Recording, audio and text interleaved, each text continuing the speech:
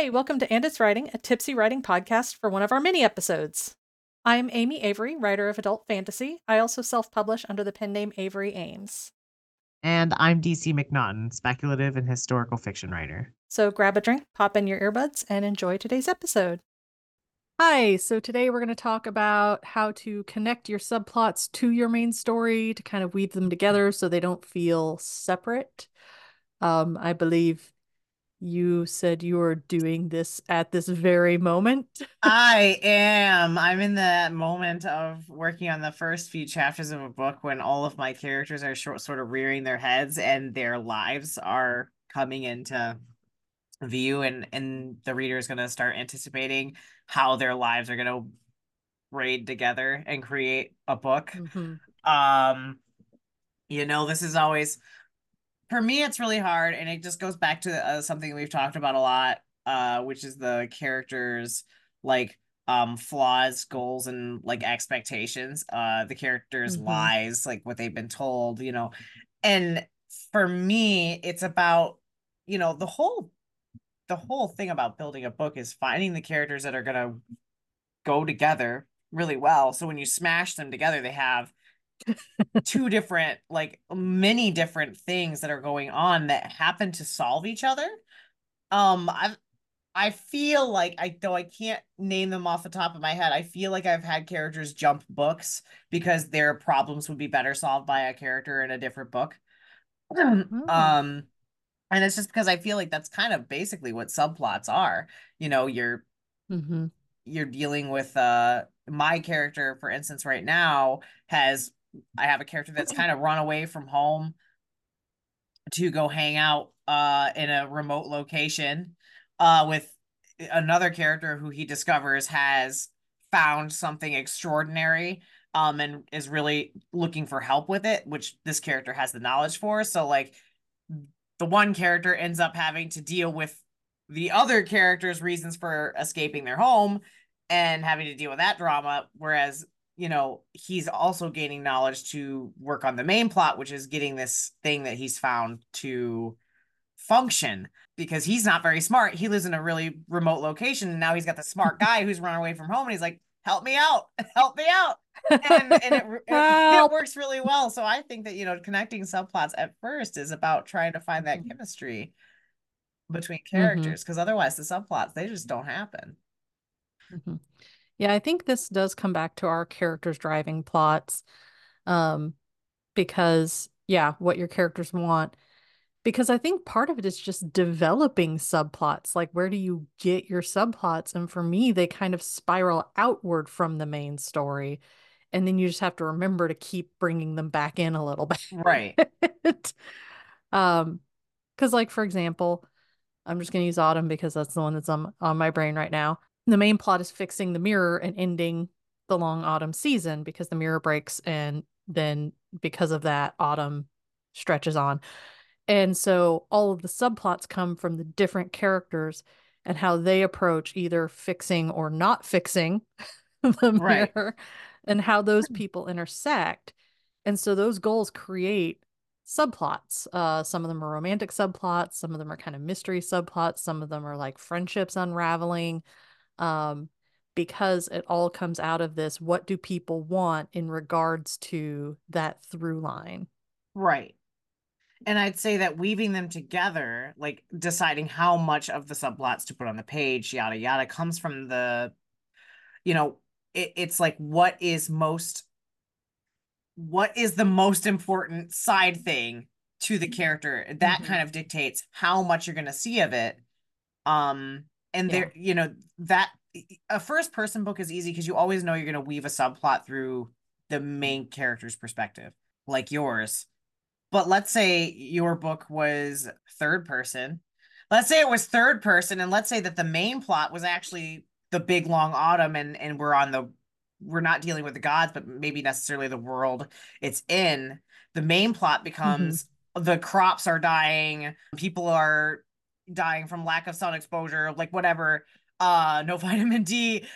That becomes the main plot, and then the subplot might be like, what are the politics that are going on around? Why is this happening? How, how do we make sure that we survive with the god politics and stuff that go along with this? And they become something completely different, but all the subplots sort of lean into whatever the main characters' perspectives were and whatever's closest to importance to them, I suppose. Mm-hmm. And if you've got multi POV, then I'm trying to decide if any of those count as a subplot or if multi POV is multiple main plots. I feel like multiple POV means there's multiple subplots. Those are the big main the main subplots, let's call them, because the Mm-hmm. main plot in that case would still be the unending autumn, but you've got each of these side characters that are dealing with their own personal shit, like in Game of Thrones, where you've got the king is dead, Mm-hmm. and all that's the main plot. The king is dead, and then the subplots are I should be king. Like Yeah, or everybody else. what characters that all want to be king? Like that's the whole thing. And I think that, depending on the perspective you're in, weaving them in, basically the biggest rule to follow is what subplots are closest to this character, what this character is going through, Mm-hmm. and how can we naturally fit it in. I find that if you're trying to weave in a subplot that doesn't seem to be naturally working, probably shouldn't be in the book. Mm-hmm. I had this problem with the last book that I wrote that got the agent, and I just ended up having to take two subplots out because they just weren't feeling organic enough. I couldn't tie them to the main character easily. He was seeing it through like in the background. It got kind of convoluted and confusing. I was like, "Oh, that's it. Like they don't belong in here. It's not important." And Mm-hmm. I dropped it. And it helped the book. I think it goes back to we have a longer episode on through lines and themes. And I think it goes back to your through line. Like, what is Yep. the core of your story? And does this subplot relate to it in some way? Any way? Is it supporting the main plot? Yeah. And if it's not supporting Yeah. the main plot somehow, ditch it. It's hard to find tips Yeah. to weave them together because it should come so naturally. And if it doesn't, my tip is to throw it out and Mm-hmm. stick a new character in, take an old character out, like try a different combination of things because it should happen naturally. And if it's not, you're probably digging in places that aren't going to help you too much. Mm-hmm. I think if it's, I agree 100%. And I think if it's something where you're like, okay, this subplot, let's say I've got like an intrigue and like this subplot is someone needs to betray this person, but it's how we're getting there is not working. I think your tip is if it is necessary for the plot, but it doesn't feel like it's working.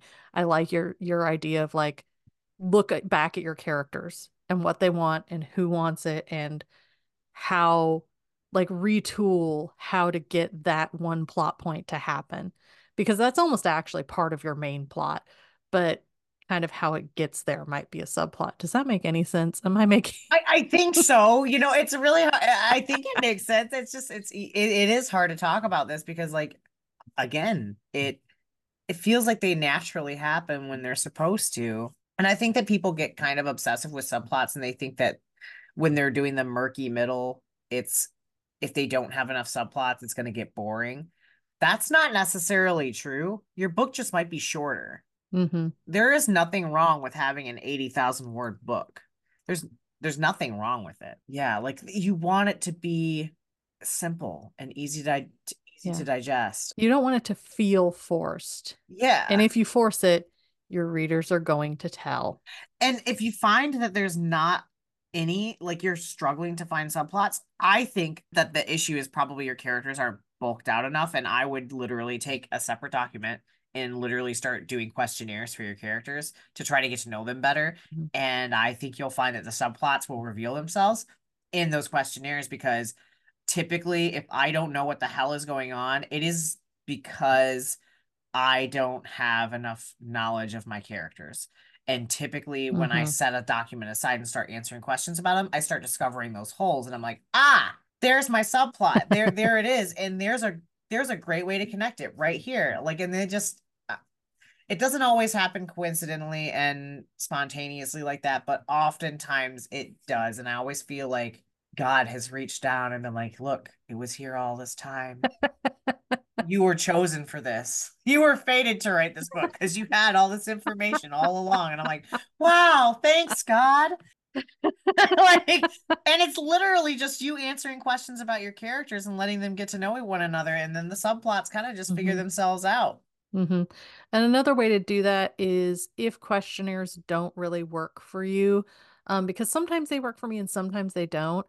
When they aren't working and I'm just like not able to really form the character just from the list of questions, I put them in like side scenes or AU scenes, alternate universe scenes. One of my favorites was to like write all of the characters playing like a board game, like Monopoly or poker or something.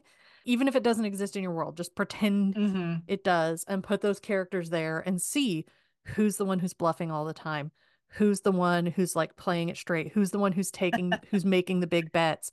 And as you start to like explore that, you'll start to realize, okay, no, this is the reckless character. This is the cautious character.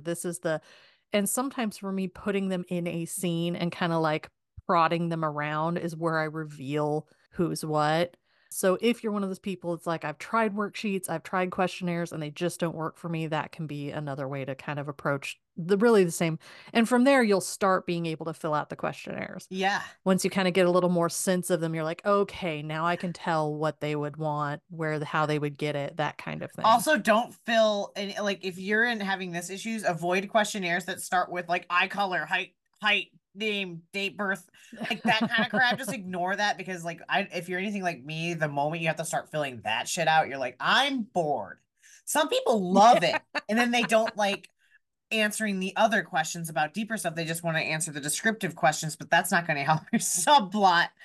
Yeah. But yeah, I tend to avoid the ones that start like that, or I just like erase those Mhm. questions because they kind of de-inspire me. Also, I don't know if this is any help, especially because it's kind of D and like Dungeons and Dragons related, or tabletop gaming, but we do this thing that's kind of similar to what you were talking about, where sometimes we'll like play a game with as our characters. Me and my group of Dungeons and Dragons players will play a game as our characters, and they're usually like question games or like dating games or like dumb shit like that. And you find out really quick who has thought enough into their background of their character and who has not. And it's actually really fun to sort of find your holes and fill them that way. If that's something that if Hmm. you have a lot of friends that are willing to do something like that. And I don't know. It's fun to think about, Not for everyone for sure. But yeah, I think you're right to kind of bring this circle it back around a little bit. It should all feel natural and yeah, smashing different characters together is going to be a good way to like develop those if you don't have them.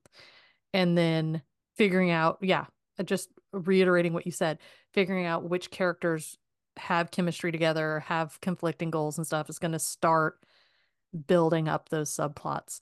So yeah, I think letting them emerge naturally out of the book, out of the characters is what's going to make them feel like they weave into the main plot instead of coming up with like a side subplot just because you want to throw it into the book. Like, I want a subplot where they go on vacation. And it's like, well, do they need to go on vacation?